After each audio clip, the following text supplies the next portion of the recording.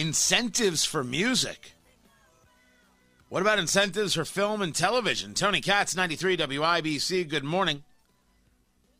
Time for a little State House review. Eric Berman is the chief political correspondent here at 93 WIBC, the dean of the State House, the capo de tutti capo of all things Indiana and legislation.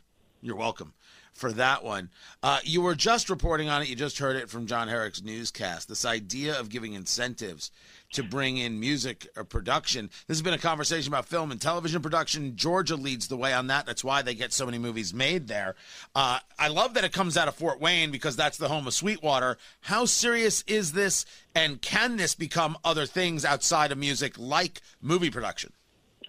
I don't think it becomes something like movie production this year. The sponsor out of Fort Wayne, Justin Bush, actually had a bill last year which would have done both those things, film and TV production and music production. And Sweetwater Sound, you're exactly right. That's kind of the driving force behind that coming out of Fort Wayne. That bill didn't go anywhere. In fact, we used to have a film and TV production tax credit. It was passed over Governor Daniels' veto and then was not renewed when it expired. So that's a debate for another day. Senator Bush said it deliberately scaled it back this year, do the smallest piece of that, basically as a proof of concept to show, hey, this works. This can bring in those creative folks, get the music industry to have a foothold in Indiana, and then maybe we build from there. Does it have a future this year? It's tough to say. And they've deliberately structured this one so that it does not spend money right away. And so it doesn't necessarily have to go to the Ways and Means Committee, although it still might. Anything that spends money is going to face a tougher hill to climb than a bill that doesn't spend money because, number one, it has to go through an additional committee. Number two, it gets caught up in the whole discussion of the budget. When it's not a budget year, they don't like to do that because it's not in the context of the budget. When it is a budget year, they don't like to do it because you've got a budget to put together and you've already got 1,000 moving parts. So the fact that it's structured just to say, we establish the program, we give the Destination Development Commission, which is basically the IEDC, but for tourism and tourism-related stuff, the fact that we just give them the authority without necessarily giving them additional money makes it an easier road, but I'd say it's uncertain. I don't know whether it goes forward or not. Now, one of the other big stories out there is about the House vote to override the governor's veto of the landlord-tenant bill. So that means it becomes law, and this has to do with Indianapolis wanting to create more tenants' rights, and it's a question of, well, are we creating tenants' rights as a way of taking away landlords' rights? Why did this become a battle? Why the need for the veto? Why the override? Take us through it, Eric Berman. Well, remember, this is a veto, which means this is a bill that passed actually last year with a slightly different legislature. This is a bill that surfaced on the House calendar the very day that the City County Council voted on that tenants' rights legislation. So that this was a direct response to what Indianapolis has done, and as such, it's sort of part of a larger picture. There's been a lot of pushback this year against various things, either that Indianapolis has done or hasn't done in the view of the legislature. In any event, it passed last year. Governor Holcomb felt that it went too far, restricted things that shouldn't be restricted. It was his only veto of the session. Senate and House have both overridden that now, so it does become law.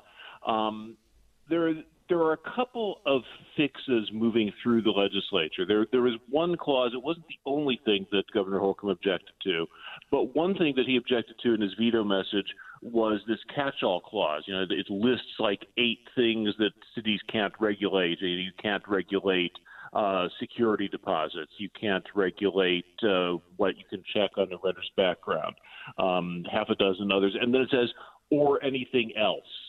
And that was a little bit too sweeping. The Senate is moving a bill that would delete that language so that it's specific things, which still covers most of the ground, but at least it's a specific that tells you what you can and can't do. There's another bill in the House which gets rid of one provision that is part of the Indianapolis ordinance. The Indianapolis ordinance says the landlord can't retaliate against you. If you call the health department and say, look, I've got rats in the garbage area and they haven't fixed the washer dryer in a month, The landlord can't say, "Oh, gee, we're going to revoke your lease now because I just don't like you."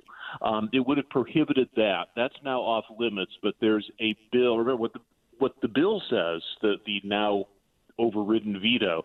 The bill says the state can do what it wants. It's local governments we don't want doing a patchwork of regulations.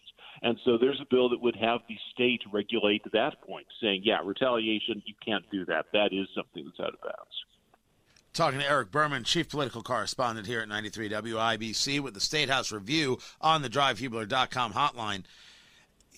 The idea of retaliation, not in favor of, but was part of this conversation one about whether or not landlords were being put in a tough spot where they're not able to properly have protection of their rental properties? Or was this much more about who has the authority here, and is there a necessity to somehow keep things connected and all the cities doing it the same way? I think it's both, but primarily the first. The fundamental driving force between this law was we don't like what Indianapolis did. We think that's a bad precedent. This is not something that we want. And one way that the legislature can solve that is by falling back on the uniformity argument. But the uniformity argument tends to be more of a justification. You have home rule and local authority when local governments aren't doing things that the state says, are you crazy? This was an area where a lot of the legislators felt, yeah, this goes too far. So that it's the philosophical underpinning, and it's the argument that's made on the floor. But fundamentally, it's the landlord's rights issue. They were hearing from the apartment association and people who just own a couple of rental properties here and there saying, look, this ties my hands. This makes it too hard for me to do business. So what else? What else is happening right now that we should be keeping an eye on that wasn't supposed to be there and is, or is supposed to be there and ain't? Well, we're at the point where there's not too many left of the first one. Today's the last day for committee hearings in the Senate. The House is already done with committee hearings. Next week is the last week for the House to pass its own bills, and the same in the Senate. After Tuesday, they trade and they only look at the bills that pass the other side.